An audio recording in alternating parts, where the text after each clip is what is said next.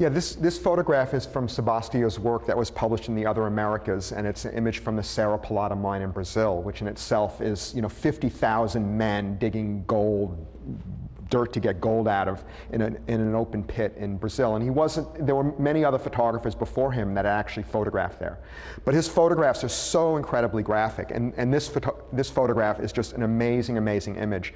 Partly you get to see the pit itself, but it's this body language of the worker with the load of dirt coming up, and what by itself would be amazing. But then there's the ladder, and then there's this hand, which is brilliant. Most of us would crop the hand out or see that and say, oh my God, I blew the photograph. But it's this brilliant hand that comes in on the edge, and it creates this composition that floats the viewer down. And so you can see how in either direction you move down, and then on the back he has the horizon line, and you'll notice in almost all of his photographs are horizontal. He sees horizontally, and there are very few vertical images in his work. But the horizontal nature, again, this tone of, even though the sky, it's really not the sky, but he has that in a lot of his photographs. And then this line of people.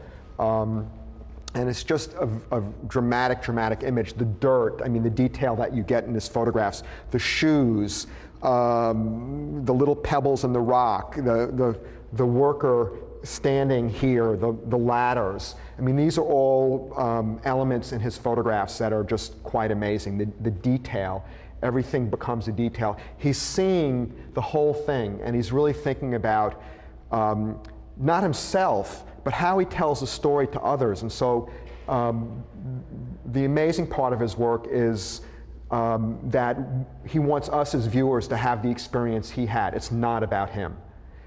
He's really takes himself outside of the photograph, which is not how most amateurs photograph, or most people photograph. You don't see Sebastio Salgado, and it's really not about Sebastio Salgado. It's really about the tragedy of these men's lives in this open pit digging for gold. And it's just an amazing, amazing, iconic image. This photograph was taken in 1985. It's from Sebastio's project in the Sudan. It's been in a number of his books. So one of the things you'll see about Sebastio is that pictures he took in one project often repeat themselves. So this photograph is in the book The Sahel, but it's also then in the book Migrations as well. And it's an amazing, amazing photograph. Obviously, the conditions in which people find themselves refugees surrounding this giant tree. But if you look at the light, my God, it's light that would challenge any photographer, and I think most photographers probably would never attempt to make this kind of photograph. They might focus in right here, but he's going very, very wide in this photograph, and he's capturing this just amazing, amazing stream of sunlight that's being filtered through the trees, and the graininess of the light and the kind of softness that we find in this group of people, I think just makes it more real. And you find a lot of that in his photographs, where you look at a photograph and you can place yourself there, because the way he captures the light is just incredibly, incredibly real.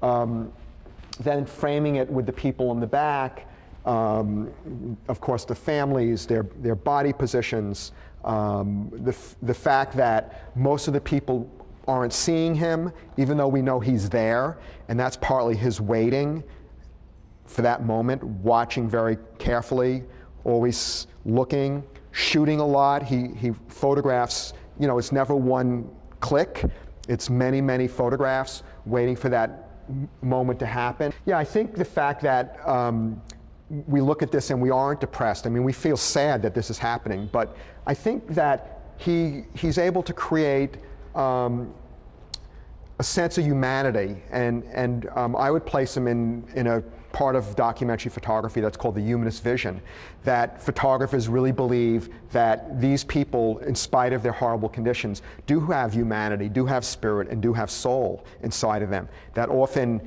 is not portrayed or seen. And I think he has a way of showing that humanity in his photographs. And part of it is, I think, the fact that the people are clumped together and there is a community of people. And even though they're refugees and they're in a war-torn country and they're most likely malnourished, it is their world, and there is a community and a bond and a spirit that they have. And I think that spirit comes out in the way he sees, in this use of the light, almost the godlike light, coming down and bathing the people, the natural setting. And so he has very few pictures in which people are in such horrible conditions that you can't look. Even though some of his pictures are hard, there is a warmth to them, and that warmth he gets through the way he sees and the way he composes and the way he reads the light and interprets it. I remember the first time I saw this picture, and it's just, as I have described, cinematic in its light and tonal range. And there's always, if you look deeply in his photographs, there's often mystery.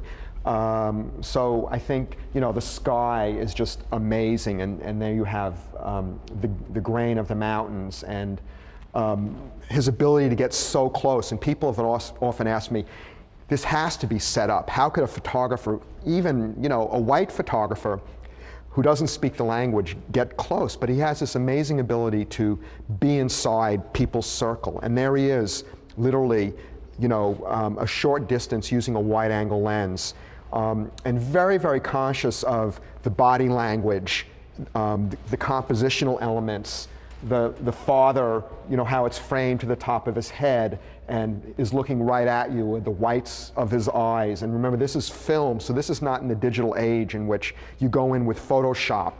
This is a photographer really seeing this moment, really emotionally trying to figure out, how do I tell this story? What are the elements? Where do I move?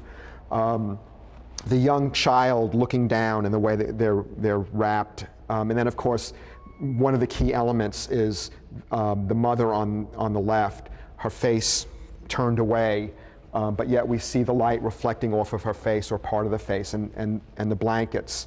It's just an amazing, I want to say haunting photograph that